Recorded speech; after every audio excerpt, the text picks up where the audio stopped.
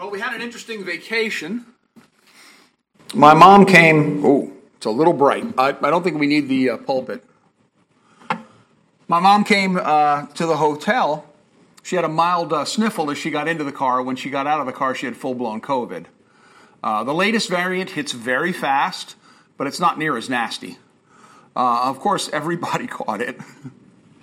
So the end of the vacation was effectively cut a little short. I was here Sunday last, but I chose to leave because it probably seemed like a better idea, and it was because by Monday I was mildly symptomatic. Bob, I think the pulpit's still live. I don't think I need it, do I? Okay, so here we are. You know, it's weird. I only missed 2 Sundays, and it seems like such a long time. But I'm so glad to see everyone. Jesus heals on the Sabbath. Jesus is Lord of the Sabbath. Our memory verse, same as it was 2 weeks ago. Let's say it together. He that believeth on the Son hath everlasting life. And he that believeth not the Son shall not see life, but the wrath of God abideth on him. So last week, I was on vacation. Bob brought the lesson on the call of Matthew. I'm sure that went great. And that wasn't last week. That was the week before. This week, or the week before that, we talked about Christ's ministry of healing, some truths about the cause of sickness and misery in our world, and we discussed our understanding of God's promises for our healing in this world and in the next. And as usual, we'll be using references read by Alexander Scorby, speaking of which, ma'am? Chapter 5. After this there was a feast of the Jews, and Jesus went up to Jerusalem. Now there is at Jerusalem by the sheep market a pool, which is called in the Hebrew tongue Bethesda, having 5 porches. In these lay a great multitude of impotent folk, of blind, halt, withered, waiting for the moving of the water. For an angel went down at a certain season into the pool and troubled the water. Whosoever then first after the troubling of the water stepped in was made whole of whatsoever disease he had. And a certain man was there which had an infirmity 38 years. When Jesus saw him lie, and knew that he had been now a long time in that case, he saith unto him, Wilt thou be made whole?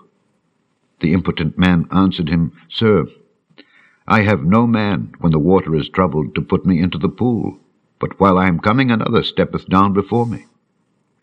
Jesus saith unto him, Rise, take up thy bed, and walk. And immediately the man was made whole, and took up his bed, and walked. And on the same day was the Sabbath.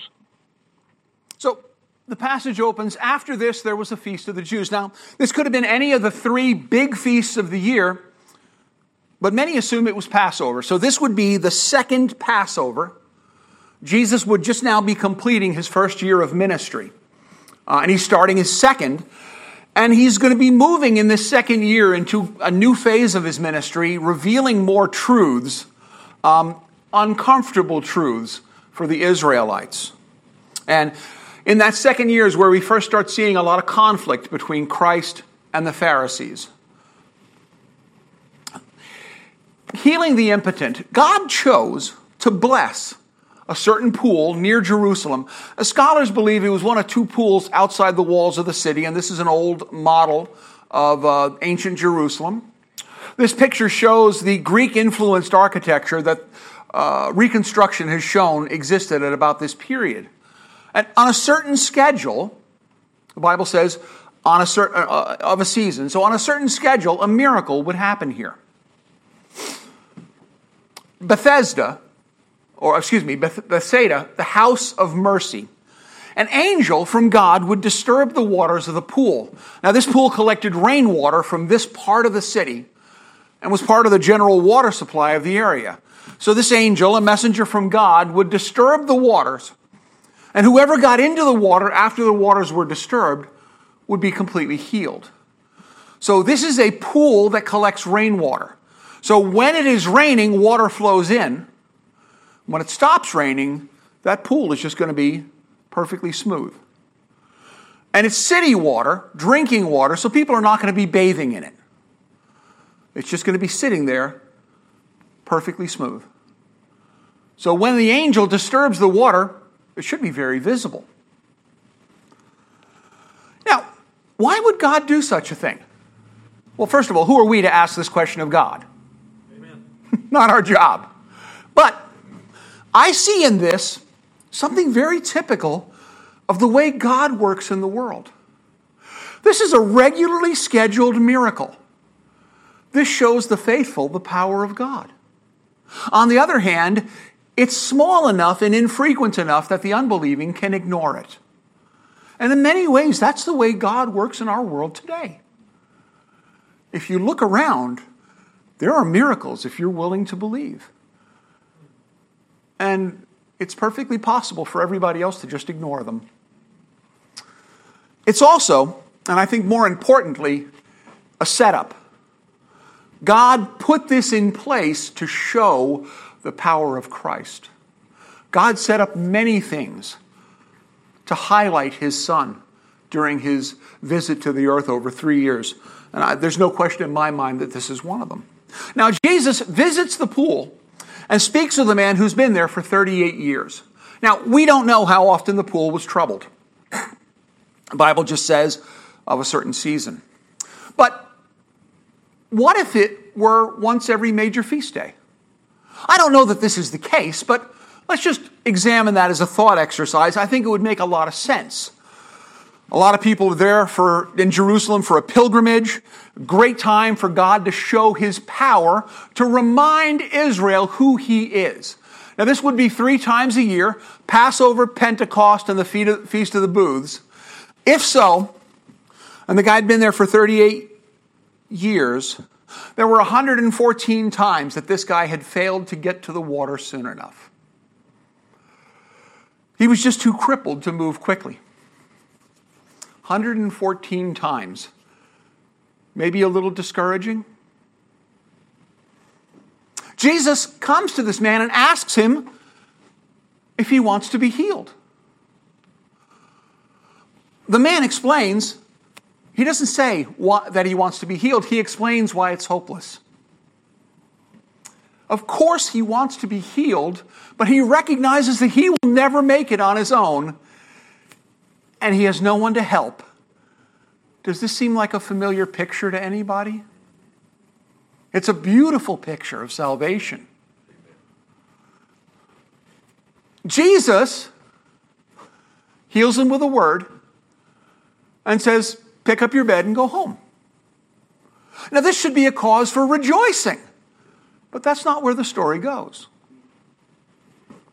And let's continue the story, please, in verse 10. The Jews therefore said unto him that was cured, It is the Sabbath day, it is not lawful for thee to carry thy bed. He answered them, He that made me whole, the same said unto me, Take up thy bed and walk. Then asked they him, What man is that which said unto thee, Take up thy bed and walk? And he that was healed wist not who it was, for Jesus had conveyed himself away, a multitude being in that place. Afterward Jesus findeth him in the temple, and said unto him, Behold, thou art made whole. Sin no more, lest a worse thing come unto thee. The man departed, and told the Jews that it was Jesus which had made him whole. And therefore did the Jews persecute Jesus, and sought to slay him, because he had done these things on the Sabbath day. But Jesus answered them, My Father worketh hitherto, and I work. Therefore the Jews sought the more to kill him, because he not only had broken the Sabbath, but said also that God was his Father, making himself equal with God.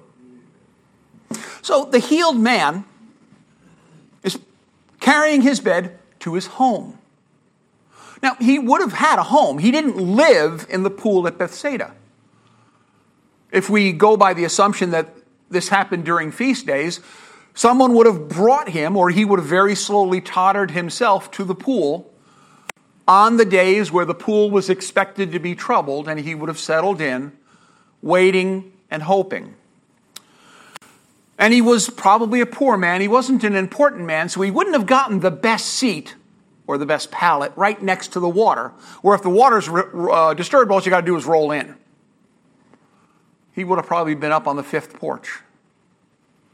But he's carrying his bed home, and he's stopped by the religious police. Well, no, not really. There wasn't a religious police, but there were absolutely people who believed it was their job to correct everyone else's failings. Yep. And they were the Pharisees. And if you think that the Pharisaical outlook and attitude was something 2,000 years ago, then you haven't looked around very closely at Christian circles today. Amen. Because we are a little too willing to tell everybody else what they're doing wrong.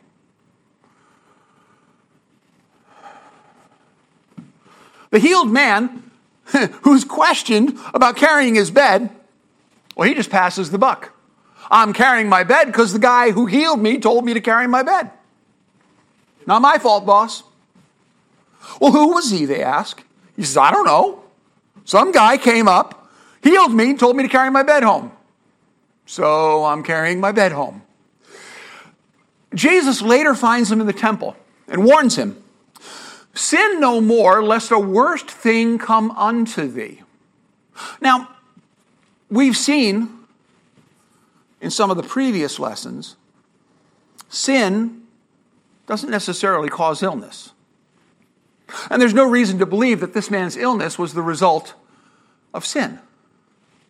So the warning Jesus gives him, sin no more, lest a worst thing come upon you, seems a little weird if sin is not the cause of illness. Then, what is this worst thing Christ is talking about? The sin that Christ is talking about, I believe, is the sin of disbelief. Sin no more. Change your life and accept Christ as your Savior, or a worse thing will come upon you, which is an eternity in hell. Now, to me, that's the most logical interpretation. Go with what you want, but I don't think he's talking about further sickness. And as soon as the healed man finds out who it was who had healed him, he goes and tattles on him to the Pharisees, which made the Pharisees want to kill Jesus for working on the Sabbath. Is that a little bit of an overreaction? Jesus told a man to carry his bed on the Sabbath, and Jesus healed a man on the Sabbath, so we need to kill him. Does anyone follow that logic? Is it a special sort of logic? You have to understand the players. So, let's talk about the Sabbath. First record of resting, that should say seventh day. I apologize. First record of resting on the seventh day was by God after creation. Did God need to rest after creation? He's omnipotent, omnipotent, all power. If he expends all the energy it takes to create the entire universe in 6 days, how much does he got left? All of it. He didn't need to rest. It was a pattern that he was establishing in the end for us. The Sabbath was given to Israel.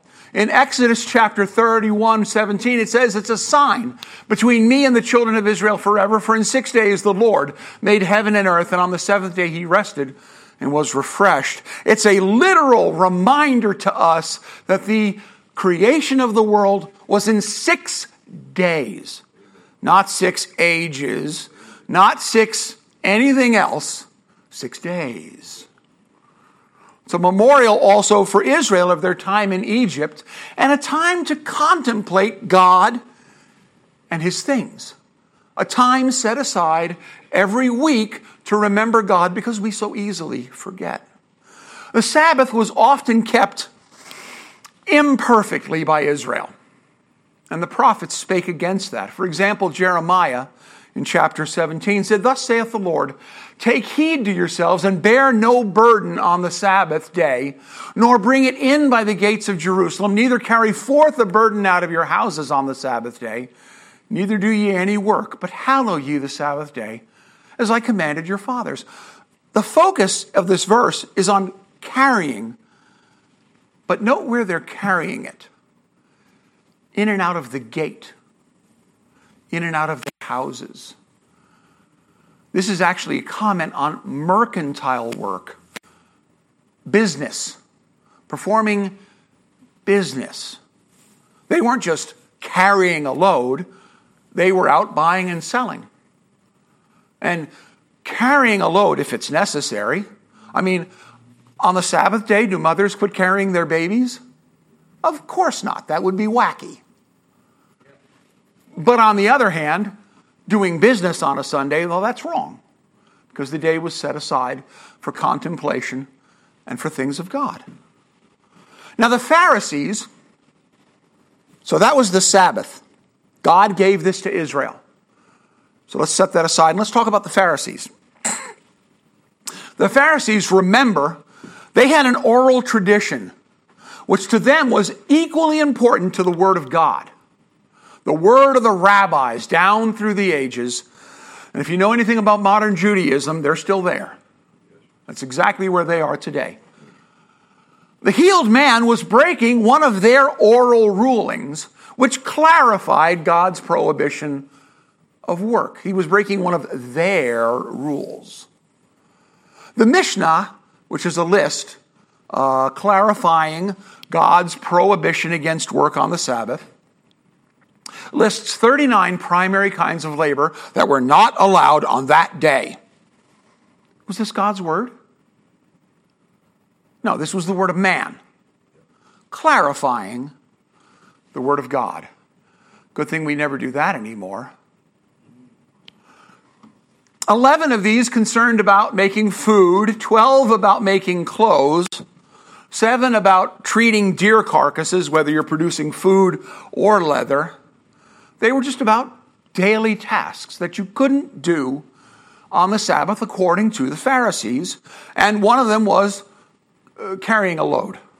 Pharisees believed that Rome was in Israel as a judgment of God against Israel. Now, I'm not going to say they were wrong, but they believed that if they could make Israel righteous, then God would remove Rome. This was a big focus of the Pharisee movement. We're going to purify Israel through good works, and God will take Rome away, because Rome was much hated. Jesus, lacking respect for their rules and traditions, was a danger to their righteousness program, so he had to go. That's why they wanted to kill him. Because a true prophet from God would have agreed with the Pharisees. Right? Because the Pharisees are righteous. Well, in their minds. And if your sarcasm detectors did not just go off, I suggest you go have them recalibrated. Jesus answered them and said, "My Father worketh hitherto, and I work." So he's setting himself equal to God by this statement. He notes that God continues to work on the Sabbath. It still rains. The sun still rises and sets. God keeps the world in order on the Sabbath. Similarly, Jesus feels perfectly justified in working on the Sabbath because he's doing his Father's will. It's a very reasonable response. And if we extend that a little further, I mean, next section. Let's go on to Matthew. I'm getting ahead of myself, please. Chapter 12. At that time Jesus went on the Sabbath day through the corn, and his disciples were an hungered, and began to pluck the ears of corn and to eat. But when the Pharisees saw it, they said unto him, Behold, thy disciples do that which is not lawful to do upon the Sabbath day. But he said unto them, Have ye not read what David did when he was an hungered, and they that were with him? How he entered into the house of God, and did eat the showbread, which was not lawful for him to eat, neither for them which were with him, but only for the priests? Or have ye not read in the law how that on the Sabbath days the priests in the temple profane the Sabbath, and are blameless? But I say unto you, that in this place is one greater than the temple. But if ye had known what this meaneth, I will have mercy and not sacrifice, ye would not have condemned the guiltless. For the Son of Man is Lord even of the Sabbath day. The disciples were breaking one of those 11 rules of the Mishnah concerning food preparation. They were breaking the laws of the Pharisees because they were walking through the field, breaking off big old cobs of corn and chewing on them, right? No. There was no corn in Israel. That is maize. Be careful when you read the Bible, because the meanings of words have shifted. Corn is a new world crop. Didn't exist in ancient Israel. And I'm pretty sure it wouldn't grow in Israel today because it requires a lot more water. Okay? They were probably eating wheat or barley, or most likely wheat or barley, off the stalk before it dried. So they were taking ripe wheat berries. And incidentally, I'm sure they weren't dry, because if they were dry, it's just you ruin your teeth chewing on that stuff. And they just, would strip it off and they were eating it. And again, it says corn because in English, the word corn means a small, hard thing, which is how you can get a corn on your toe, which has nothing to do with maize. And that has nothing to do with the lesson, other than know the meaning of words when you read your Bible. So, they're breaking one of the 11 rules of the Mishnah concerning food preparation. And so the religious police jump right on them. How dare your disciples break this important rule? It was given by God, in their mind, because they held the oral tradition equal to the written. Christ presents two counter-arguments to the Pharisees. First of all, David, fleeing from Saul, ate some dedicated bread because sustenance was more important than the rules. And the priests work on the Sabbath, but it's God's work. Even though they're bearing burdens, it's not mercantile burdening, it's service for God. If we, as a church, believed you should never do work on Sunday, then Brother Richard carrying these things from the Sunday school building would be a terrible violation of that. Yep. But it has a godly purpose. And we're not about, hopefully, all the little rules.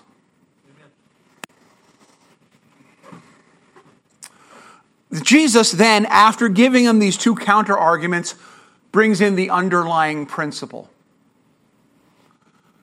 And he quotes Hosea 6:6. For I desired mercy and not sacrifice, and the knowledge of God more than burnt offerings. Jesus is saying what is important is obedience to the principles behind the law. Knowing God and living his way is more important than the law itself, especially the minutia of man's rules around the Sabbath, which have nothing to do with God's law. It's not about writing 39 rules that explains what work is and what work isn't. Yeah. It's about remembering the Sabbath day and keeping it holy by spending your time on the things of God. And if in celebrating the Sabbath you pick up your child and carry them across the room, you're not breaking it.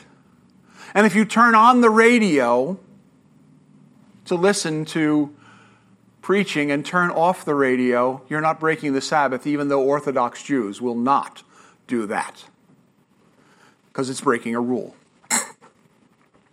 The story I heard, and I don't remember where I heard it, which illustrates just how, I'm going to use the word silly, Orthodox Judaism gets, is on the Sabbath day, this family, which had a cat. The cat, bouncing around the house, had accidentally turned on the radio and turned it on really loud. The family, unable to break the Sabbath by turning off the radio, left the house, and they were in the yard. And people would come by and ask, but they had to be careful about how they explained the problem. Because if in explaining the problem, they asked someone to go into the house and turn off the radio, they would be breaking their rules by encouraging someone to work on the Sabbath.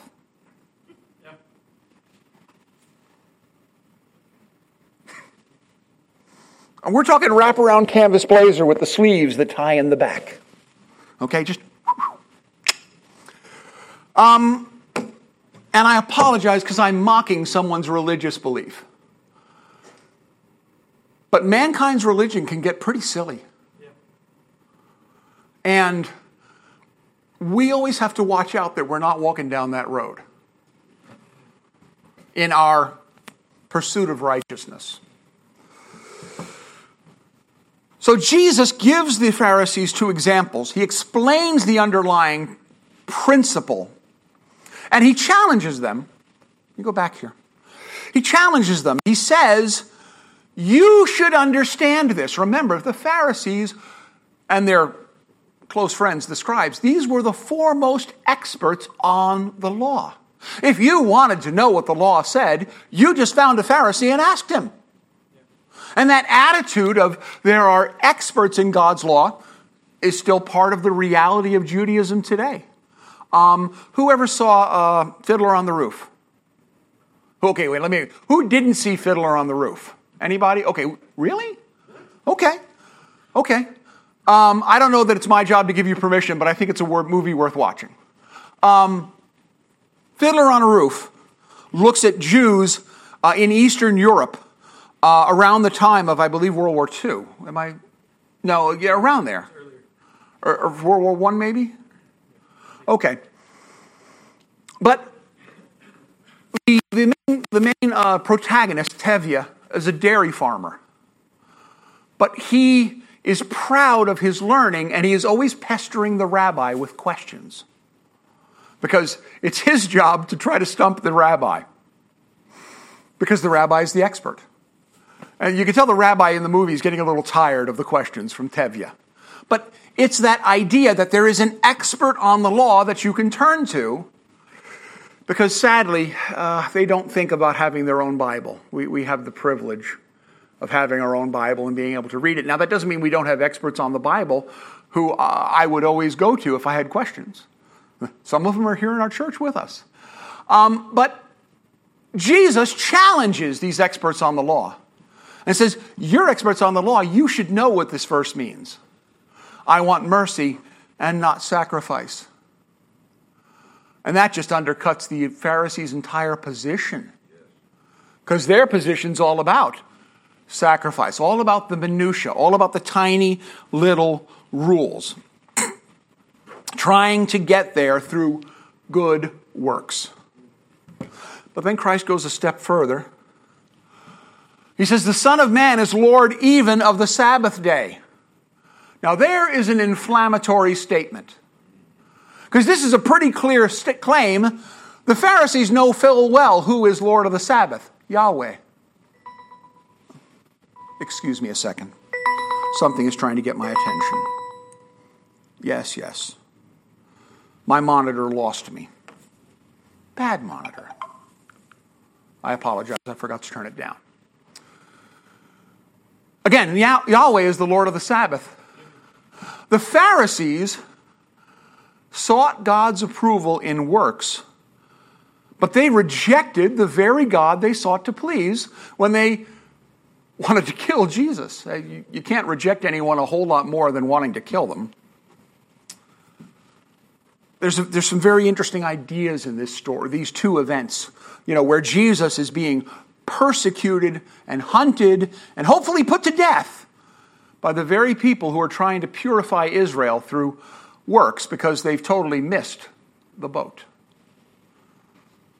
Now, the book of Mark adds a comment that Matthew did not include in this story of the disciples stripping wheat or barley off as they walked through the field. And he said unto them, the Sabbath was made for man, and not man for the Sabbath. The Sabbath was created for man, who both needs the day of rest, unlike God, and needs a time set aside to contemplate God and consider their set-aside position. One of the things that we should consider on our day of rest is how privileged we are and how much we owe God for what he's done for us. And going back to picking on Brother Richard, that's certainly one of the objectives of this labor that he performs on Sunday. Bad, Brother Richard. Thank you, brother. Today, there are three different common opinions among Christians. I'm going to use heavy air quotes here because there are many that call themselves Christian. Some still practice Saturday as Sabbath. Most consider the day of Christ's resurrection as the new Sabbath day, and that would include kind of us. Some count all days the same. Now, Paul said in Romans, one man esteemeth one day above another. Another esteemeth every day alike. Let every man be fully persuaded in his own mind. He that regardeth the day, regard it unto the Lord. And he that regardeth not the day, to the Lord he doth not regard it. He that eateth, eateth to the Lord, for he giveth God thanks. He that eateth not, we would say fasted, to the Lord he eateth not, and giveth God thanks. It's not the specific practice, it's the intent and the purpose. Let us not fall into the ways of the Pharisees as we judge other churches. So applications. What are some present-day examples of adding regulations to the law of God? Oh, there are so many. Anybody want to jump in with one?